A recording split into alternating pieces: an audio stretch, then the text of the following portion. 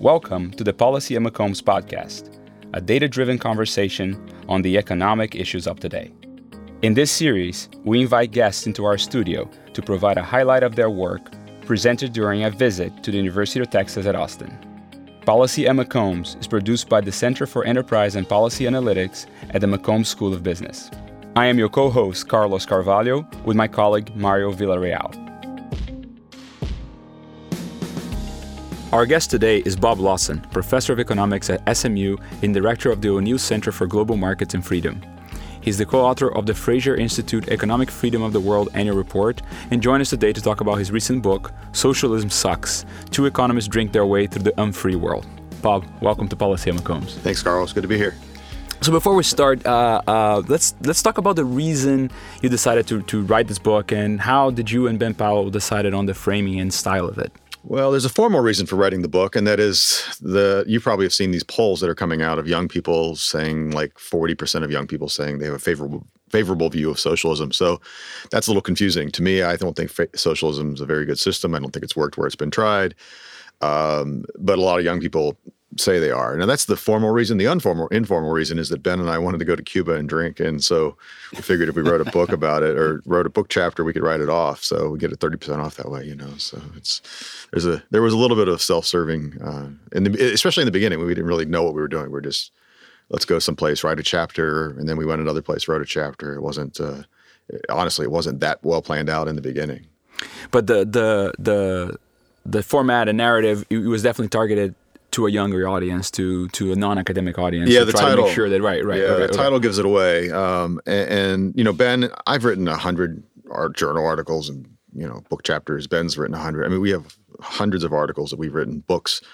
And let's face it, what an academic journal article is. I mean, 10 people read the thing. I mean, and you slave over it for 3 years, and of the 10 people, 6 of them were your buddies. I mean, so including the authors. Yeah, right. Not even your family. So no, exactly. So we decided we wanted to write a book that regular people would read. And this is a popular trade press book. It's not an academic press book. There are some footnotes at the back because we're still professors. We can't help ourselves. But at the end of the day, if you're going to write a book that regular people are going to read, you can't write another boring journal article. I mean, you've got to write a book like this. I love Anthony Bourdain and P.J. O'Rourke, and that writing style is what we went for. I don't know that we can claim to be anywhere in the same league as of those two great writers, but that was the style we wanted. So I think one of the lines is that the publisher came up with is that the book is the bastard stepchild of Anthony Bourdain and Milton Friedman. That's what we were going for. Yes. We'll let readers decide if we hit it or not. But.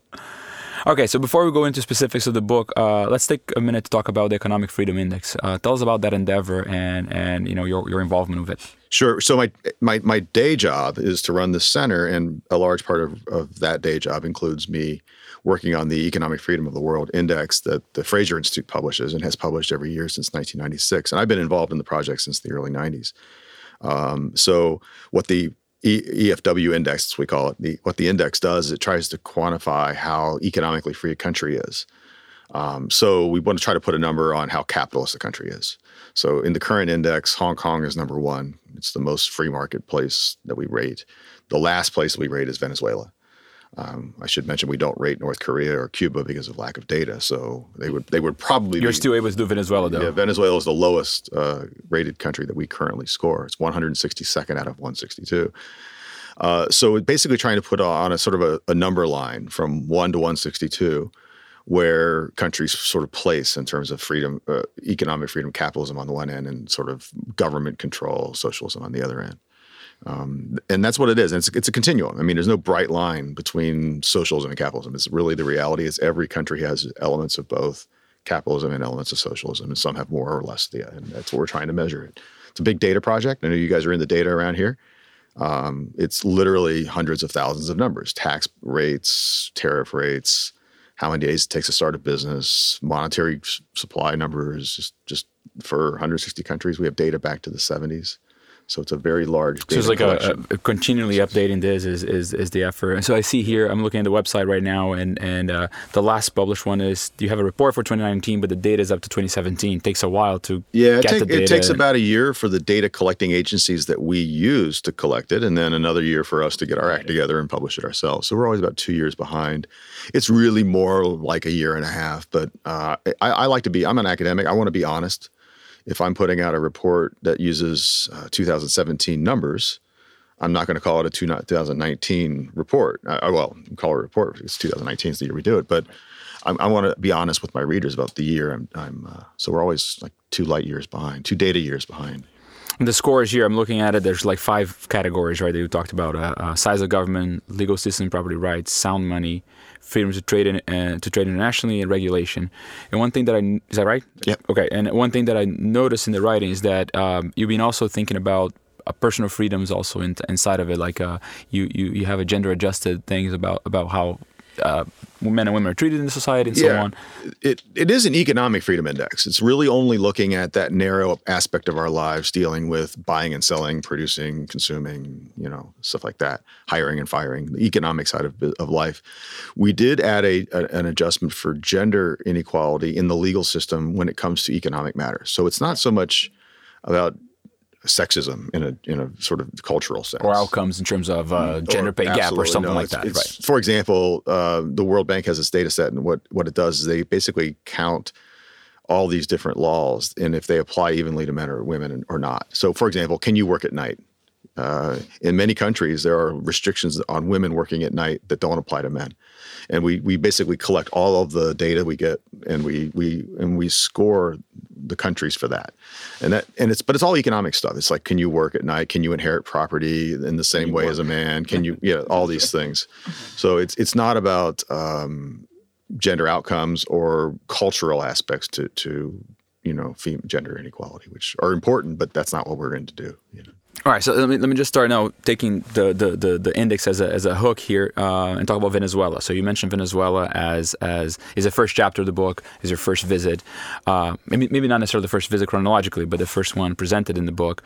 And Venezuela was ranked top 10 in your index in 1970. Yeah, there were fewer countries, so they were like 10th out of 50. But still very highly scored. Still, it was a country that one would look and perceive as perhaps not completely prosperous as Europe or the U.S. at that point in time, but on its way.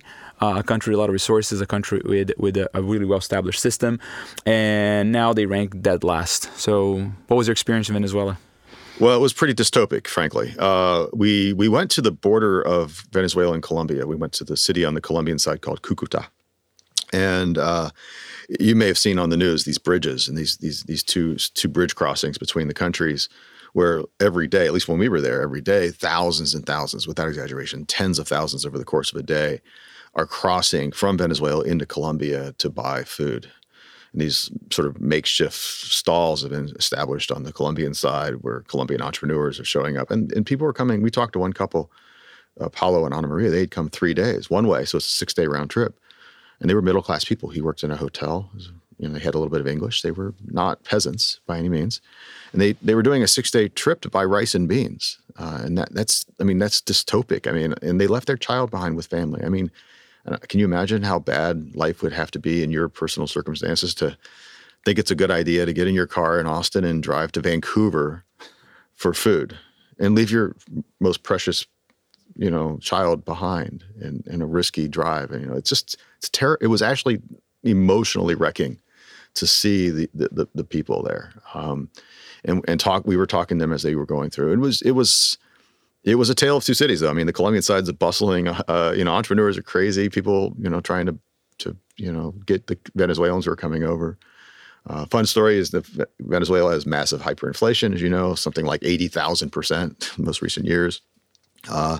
People were literally bringing in suitcases full of cash, and then they would trade it for a very small amount of Colombian pesos. And they don't even count the bolivars; they just weigh them. And, it's easier to weigh the bills than it is to count them. So, and then they buy their rice and beans. And I'm surprised that trade still exists. I mean, who actually is willing to hold the bolivars? Yeah, so on the Colombian side. So I mean, obviously they're getting a huge black market exchange rate there. It's pretty bad, and I think that what they can do is they can quickly sell them back. It's obviously a terrible rate, but somehow or another that works for them. So yeah.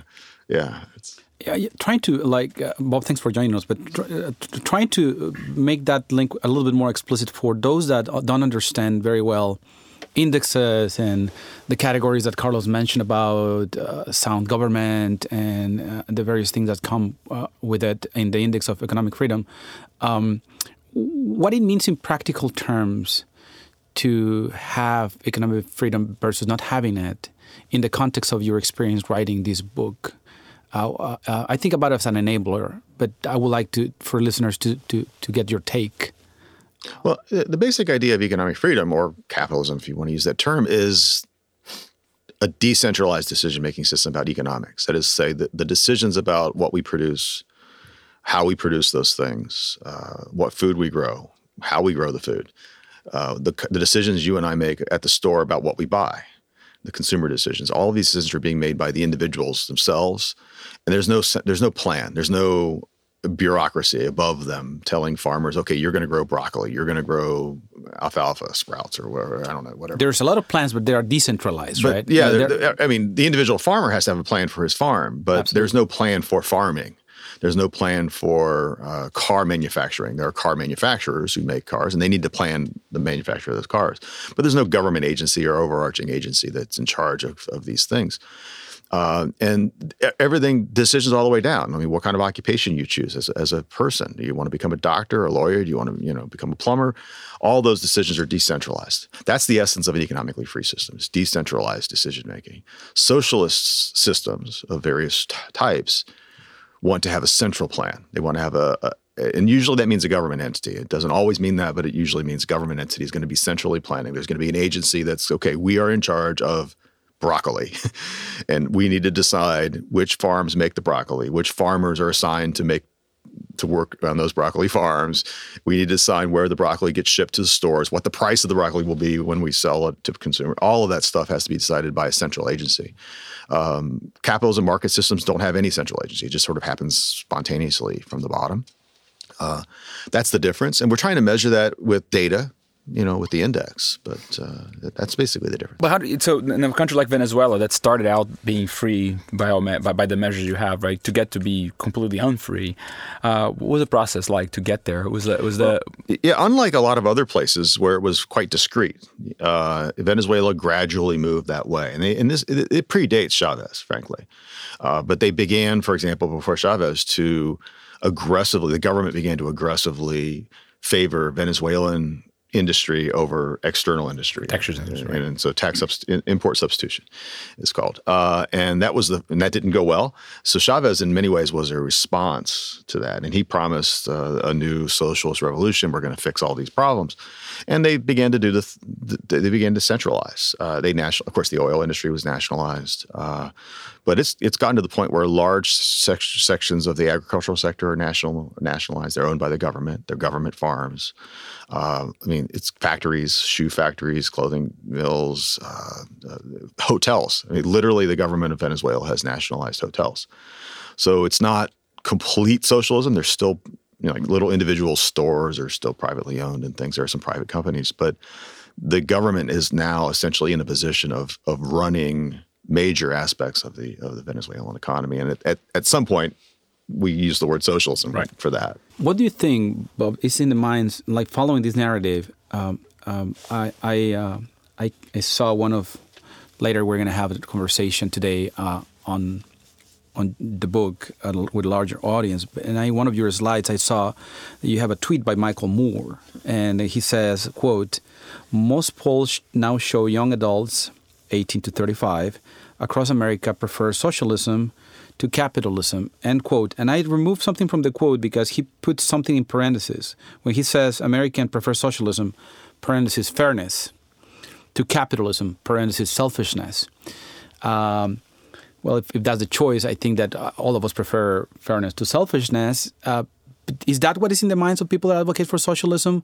Or is the narrative about centralized systems versus decentralized systems. Why is this so popular among many people? What do you think? In the book, you did a little bit of a trip that is interesting, and tell us a little bit about that. So I think a lot of people do think capitalism means selfishness and socialism means fairness. I think they think that. I don't think the evidence suggests that. If you look at socialist countries, they haven't been terribly fair in real life. If you look at capitalist countries, they've actually been pretty fair for lots of free people for various reasons. But it's not wrong, though, that people believe these things to be true. One of the things we did for the book is we went to Chicago. One of our trips was to go to the Socialism Conference in Chicago. It bills itself as the largest gathering of socialists in the United States. Something like 2,000 people attend this conference in Southside Chicago. They call each other comrade. It's a little bit of a strange experience, for me at least. And we weren't there to play gotcha with the young, and they were mostly young people. We were just genuinely curious as to why they call themselves comrades. Why are they think socialism is a good idea? There's a bunch of different types of people we ran into. There's people that really just don't understand what socialism is. They just think it means fairness. They just think it means I want a fairer world. Well, I do too. I'm sure you do. You do too. I mean, I want a fairer world. The question is, how do we achieve that? And they somehow have latched on this idea that giving government control over the economy is going to make things fair. Well, it hasn't actually made things fair anywhere it's been tried, and that's why we went to Venezuela and Cuba and other places for the book. But we did run into a few people who were a little bit more sophisticated, and they were advocating a democratic socialism, as if putting democratic in front of the word changes it. And we explicitly talk about this in our book. Democratic socialism turns out to be pretty much a myth. At the largest scales where it's been tried, it's failed. Venezuela is one case that started out democratically. Chavez was democratically elected. Maduro, at least once, was probably democratically elected. I don't think the last election anyone thinks was fair. But and the problem with democratic socialism is it concentrates power in the hands of a tiny few people. And socialism doesn't work as an economic system. That's empirically true. And so what happens if you have a democratic system and an economy that's failing is people usually will vote the rascals out. But of course, the rascals don't want to get voted out. So what happens is democratic socialist countries, the economies fail, and then the politicians running those economies got to get rid of the democracy because they know if they keep democracy, they're going to get voted out. And that's played out. In most places, it wasn't even democratic in the first place. I mean, there was no point in time where the Bolsheviks or Mao was democratic. So the other big cases of socialism around the world were never democratic at all. But democratic socialism, I think, we just get socialism in the end. The other thing is socialism from below. It's sort of these people at the conference were advocating a type of socialism, very micro socialism, like small worker-run enterprises, kind of communes, kibbutzim. I don't know exactly what they have in mind. They're a little bit vague. But the idea is we're going to have a group of workers collectively own the enterprise. They're going to vote on the business decisions of the firm. I have no problem with that. I don't think it's going to be very efficient. I don't think you're going to get the economies of scale. I think there's a lot of economic problems with those types of enterprises. But if you want to start a worker-run co-op restaurant or shoe we have some good beer co-ops in town that work that way, but that's about fine. Craft beer. But the scale on that's going to be pretty limited. Right. You're not going to get an iPhone from that kind of enterprise. It's just never going to happen. To make an iPhone requires literally the cooperative efforts of millions and millions of people, massive supply chains, tens of thousands of coders, completely decentralized. Right? And that's just never going to happen in an old worker-run enterprise. So I'm okay with it. I mean, there's no law against running a worker-run enterprise. You know, it's just not going to be very efficient. We'll all be poorer if you want to move the entire economy that way. You're going to have to force us to because there's no other choice. We're not going to voluntarily give up our standard of living so we can have worker-run co-ops to make all our food, our groceries, and clothes and things. So I'll go back to the book here to Cuba. Next chapter was Cuba, and that's the trip that I wanted, I don't know if you recommend or not, but the experience seems pretty interesting. It's an interesting. I mean, seeing it must have been an interesting. Yeah, it was interesting. I mean, the place is falling apart, literally. That's the sad part, of course. It's dangerous. I really do worry that tourists will go there someday and like get hurt. And it's really a tough place. It's not unpleasant. Violence? No violence. Okay. I mean, literally like crumbling buildings. I see. Cars. The capital is actually falling apart. Yeah, literally, right? like the physical capital. You have to worry about buildings falling off on your head as you're walking down the street. It is that bad, but it's not terribly unpleasant in a general sense. But it's extremely strange. The thing about Cuba is that it's just strange. It's weird. There's no advertising. That's not a function of being poor. I mean, I've been to Jamaica.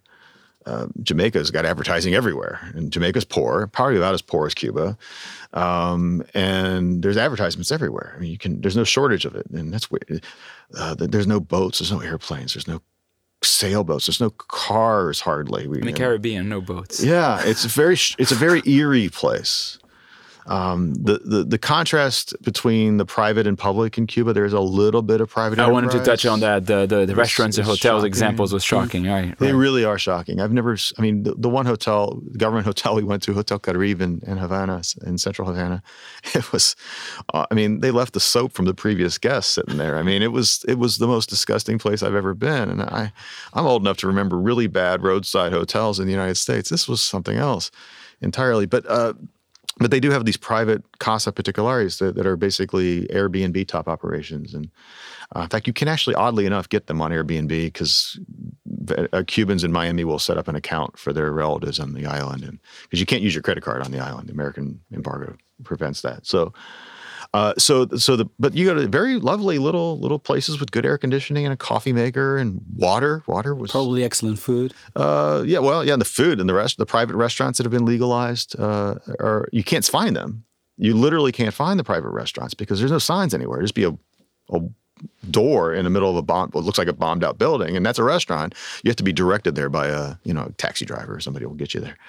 But you go into the restaurant, it's like, wow, this is a nice restaurant. The government-run restaurants, we walked out of a couple. They were just, again, public school cafeterias are improvement over what we saw there. So there was really the very, very limited amount of private enterprise. And those are the two little carve-outs, is that you can rent out like rooms in homes, and you can have very small private restaurants.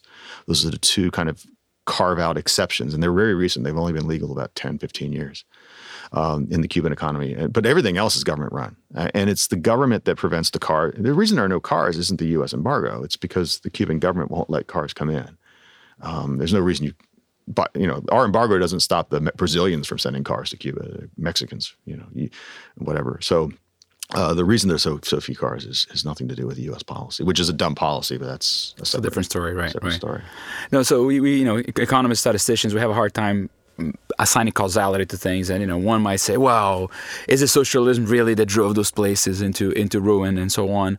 And one of the countries we visit, of course, is North Korea, where it's perhaps one of the cleanest natural experiments we have seen in terms of a place that actually got reminded in the book that the North was richer, the North was more developed than the South before the Korean War. A lot richer, exactly. And then there's a separation of the country. One goes capitalist, the other one doesn't. And same Korean, same religion, same past, same language, same everything. Right? Yeah, we've had a number of these natural experiments. We have North and South Korea. We had East and Western Germany. That would be my next question. Cubans in Cuba and Cubans in Miami. Very different experiences. So in every case, of course, the socialist side suffered dramatically. To be clear, we didn't actually go into North Korea. We went to the border of China and North Korea, the northern North Korea border, the city of Dandong on the China side. And our wives were quite adamant about this particular idea. No North Korea was the rule. But we did, sort of survey the landscape. We were as close. You could see the North Koreans on the other side of the river. It's a small river, so it's not like the DMZ in the South Korea, North Korea border, which you can't see anything. So we were able to see it. It's quite dilapidated and dark at night. Many people may have seen the satellite photo of the Korean Peninsula where the entire northern side, except for the capital, is all dark. At night there's no lights. On the southern side, of course, and the China side is all lit up like a Christmas tree. And that's not a Photoshop. When you look across the river from the Chinese side into the North Korean side, there's 300,000 or 400,000 people living over there, but it's completely dark at night. They have no power. And the China side is, Dandong is not Shanghai, but it's a very impressive modern Chinese capitalist city. It's a huge trading center. So. And you didn't see the similar sort of like across the river commerce that you saw in Colombia, between Colombia and Venezuela, that was not taking place. No, they're not really allowed to travel. There's a train that you can take from one to the other. It's heavily controlled. There was smuggling going on. There were these little entrepreneurs in speedboats offering to take us into North Korea. What they would do, they go up the river, and then they'd find a little tributary river stream or something, and they'd go up into the stream into North Korea proper. And I think the deal is they would go up maybe a few kilometers, and then they would pull in, and then North Koreans would come and sell items, because there were Chinese tourists gawking at North Korea just like we were. There was a lot of tourists going to the city, kind of, oh, there's North Korea. It's kind of so we didn't take that trip. American passport. It would be a terrible idea to go into North Korea illegally. It's a bad idea to go in legally. But it could not end well for sure. So we did not. But there's a little bit of small smuggling type trade going on. Clearly, I'm sure they're bribing the guards to make this happen. We bought on the Chinese side. We bought North Korean beer, which was toxic. It was the most toxic thing I've ever drunk. It is. We couldn't finish the beer. I've never not finished a beer in my life. This beer was undrinkable. You could see these North Korean handy make works and things like clothing and things that people had made in their homes. So there was a smuggling operation, but otherwise not much. The river in most places is mined. So and then there's guards on guard. You could see the guard towers every few hundred meters. It'd be a weirdly, they paint them like Smurf blue. It's a very like baby blue. It's a strange color to paint your guard tower. I mean, you can see them though; they're very visible. So I guess that's why they do it that way. So you mentioned the capitalist cities of China, right? So I think in the book you call it fake socialism, what China is these days, and I think that speaks to the whole notion of the control of means of production. China these days, that's no longer the case. Yeah, it wasn't always fake. Of course, Mao was real socialism, and tens of millions of people died for that. We talk about the Cultural Revolution and the Great Leap Forward before it in the book. But now they've given it up. There's no central plan. Chinese bureaucrats aren't deciding how many acres of broccoli get planted. They've privatized the farms. Individual farmers decide what products they're going to make, how they market them. They get the best It's a non-democratic capitalist system. Yeah, right? that's the strange thing. That's the schizophrenia of China, is that they're trying to maintain a totalitarian, controlled, top-down controlled political system, but letting the economy be more of a decentralized bottom-up system. That's not there's obviously a tension there. We saw ourselves, and we talk about it in the book. We went to a conference and talked about Ayn Rand and Friedrich Hayek at a Chinese conference about a mile from Tiananmen Square in Beijing. It was really cool. And scary? It was 30 professors, Chinese professors, talking about Ayn Rand. I'm like, this is the most surreal thing I've ever experienced. But the next day, the government shut that conference down violently. They showed up with thugs. They literally chained the doors of the building. People were still inside the building, actually. And they locked them in and locked us out. Ben and I had already left, but they left the remaining participants. So, and the reason is you're free in China now to buy and sell and get rich. And what's the statistic? They're producing a billionaire an hour or something, right? It's some absurd number. You're now free to get rich and prosper and start a business, hire and fire, import. You can do all the economic freedoms, more or less, not all of them. There's still some issues, of course. But you can't criticize the government. You can't talk about the ideas of Friedrich Hayek and Ayn Rand, apparently. And that's a I call it a schizophrenia. You're on the one hand kind of sane, and the other hand you're insane. I don't think it'll end. This can survive. In the very long run. Friedman thinks the same, right? These two things are not compatible in the long run. Well, yeah. This particular combination is probably easier than the other combinations. Mm-hmm. It's almost impossible to be democratic and socialist. It's possible to be autocratic and capitalist, but even there are tensions. Correct. So you mentioned East and West Germany. So I'm very surprised that from a beer perspective, you did not choose to write a chapter on that split.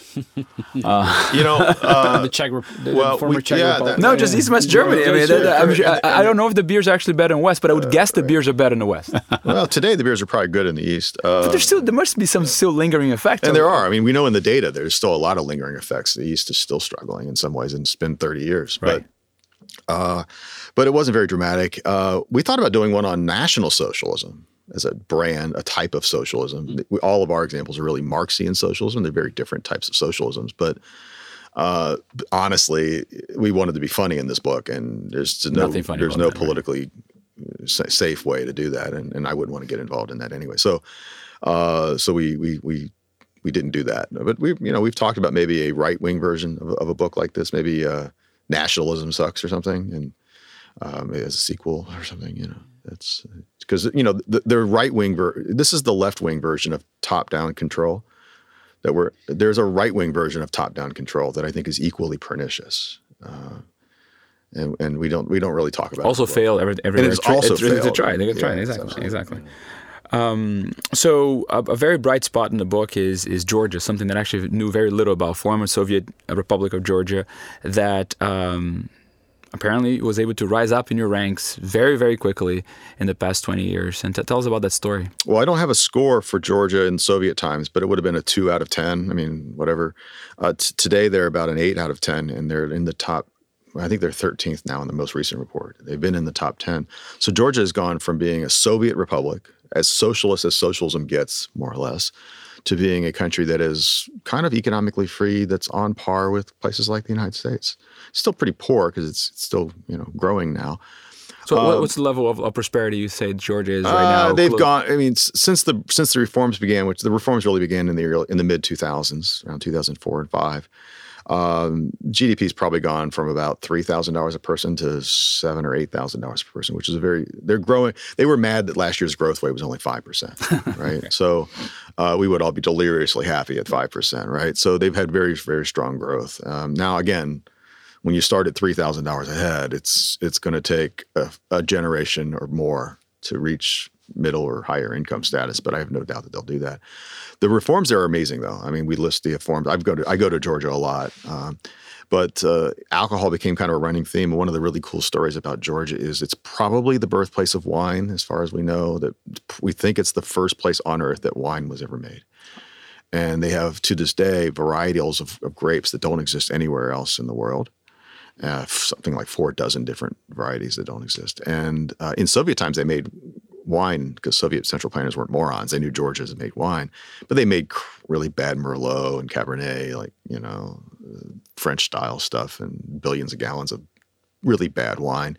But since the economic reforms in Georgia, the wine business is coming back, and it's becoming a big tourist operation, a big export operation, and they're bringing back the old classic Georgian wines, not just the grapes, but also the winemaking style, which is very different. And all of that entrepreneurial activity in Georgia today around the wine business, it was not possible in Soviet times because the central planners in Moscow didn't care about saving, obscure local grapes. They wanted to make massive amounts of Merlot for, tens of millions of Russians and Ukrainians to drink. The central planners didn't place any priority on the quality of the wine or the types of wines or the history of the wine. And all that's coming in now that the Georgians are free to make these choices for themselves. All that's coming back. It's really a great scene. If you're a wine snob, you got to go to Georgia. So how do they were able to actually implement these reforms? How, what was the process? They had a little mini second revolution. So they broke apart from the Soviet Union in 91, but they didn't really do much for about a decade or more. They had a little revolution called the Rose Revolution in 2004. Mikhail Saakashvili became president. He's a very Western-oriented guy, wears Italian, wool suits. He's very sophisticated. He went to Columbia Law School.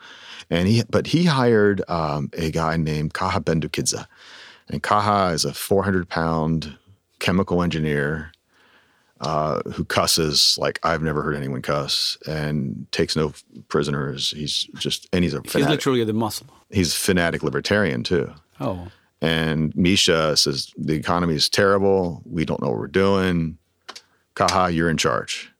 And it was democratically elected, but he started just doing crazy reforms. He would walk into here's a great story. He'd walk into a government office, random office in the Georgian bureaucracy. He would ask the clerk, okay, how many people work here? What's your payroll? How many people are on the payroll? And then, it'd be 84. Okay, 84 people. How many are here right now? It's Thursday at 3:00 in the afternoon. How many are here right now? 10. Okay, you 10 keep your job. 74 who aren't here right now are all fired. They literally fired 80% of the Georgian bureaucracy. They fired 35,000 police officers in a single day. The entire National Road Police was fired because they were corrupt. They were just shaking down people for bribes on streets, and they fired them all. So they did this radical sort of shock reforms. There's only 4 types of taxes in Georgia. The top income tax, they don't even have a payroll tax. The top tax rate is 20%, and that includes the payroll tax. No tariffs, 0 tariffs, 0.0. They went in a radical privatization radical. And the cool thing about their privatizations is they did it on the up and up. They had open, transparent auctions, highest bidder, single bidder auctions, regular auctions. And if you were Russian and you were the highest bidder, you got it, which wasn't always popular in Georgia. But the Georgian government says, we're going to privatize in a free and fair way, and we're not going to just give it to our cousin, give all these assets, these Georgian assets. We're not going to give it to our brother-in-law and our niece and nephew and get a kickback from them. And that's how it was done in most of the Soviet Union, is a terribly corrupt privatization process. Georgia didn't do it that way. Yeah, and you see other places that had tried to do like radical market-oriented reforms. It was hard sometimes through a free political system because, the reforms don't pay off immediately, and the political system are very short-term centric. And for example, I'm from Brazil. The types of reforms that we tried to do in the 90s quickly led to a very strong left-wing government, and then 16 years later bankrupt the country, and it's a slow but surely process to go downwards, right?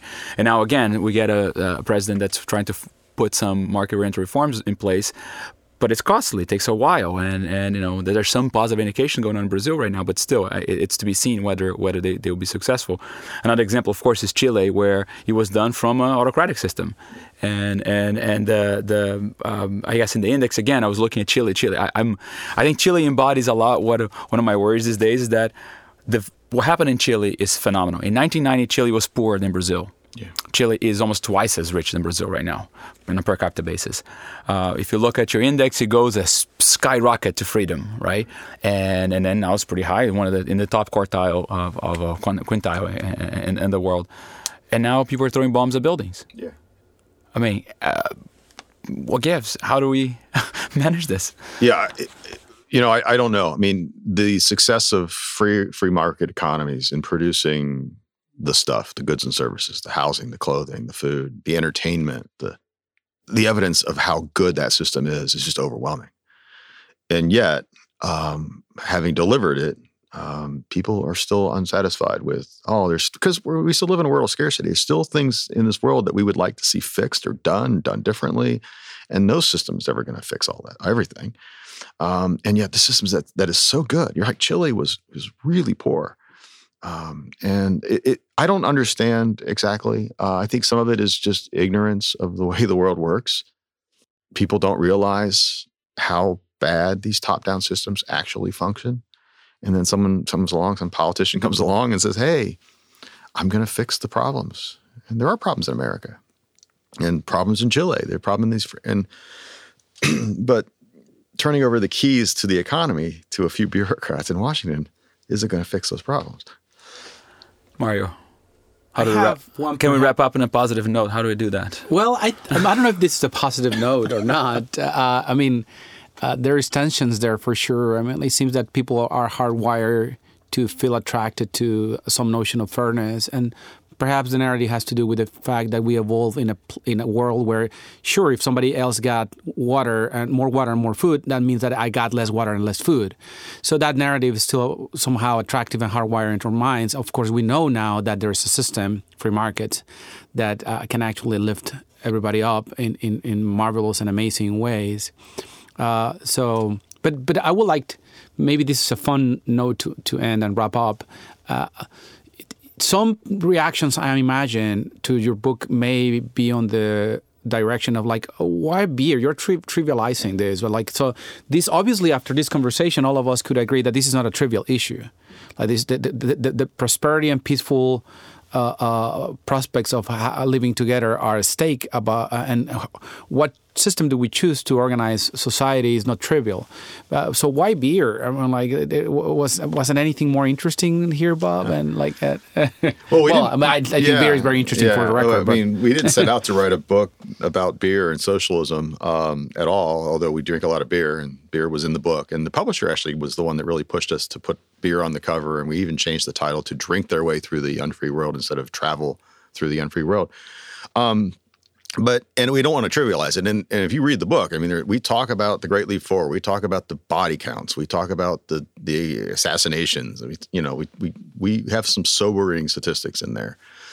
But when you want to talk about it on a podcast like this or in a public talk, you'll want to just recite a bunch of statistics. I've already written those articles. No one read them, right? So we want to write something that's interesting. And beer became a very quick metaphor. And it's just a metaphor. It's not a beer book, but it's a metaphor. In Cuba, there's only 2 types of beer. And you think that, who needs more than 2 types of beer? Well, if you only had 2 types every day for the rest of your life, you would eventually realize that's kind of, it sucks. And it's not only beers, right? Is there only 2 types of shirts, 2 types of that's right. So, but beer was a cars, useful thing. And so the Venezuelans have actually had trouble making beer because they've had shortages. And the Korean beer was toxic. And so the beer became a very useful, and then the wine in Georgia, all of the alcohol became a useful way to sort of quickly encapsulate the functioning of the economy. But it's not just about beer. You're right. It's about whatever you care about. It's going to be better provided in a bottom-up, decentralized market economy than in these top-down controlled economies. But beer became a very good way. And also, Ben and I are high-functioning alcoholics, so the emphasis on the high-functioning part of that. But, so when we travel, we drink. That's what we do. And that made it into the book because it was basically a travel log of our trips. Well, it's lunchtime and you're traveling, so why don't we go get a beer? Thanks for joining us at Policy McCombs. Thank you, Bob. Thank you.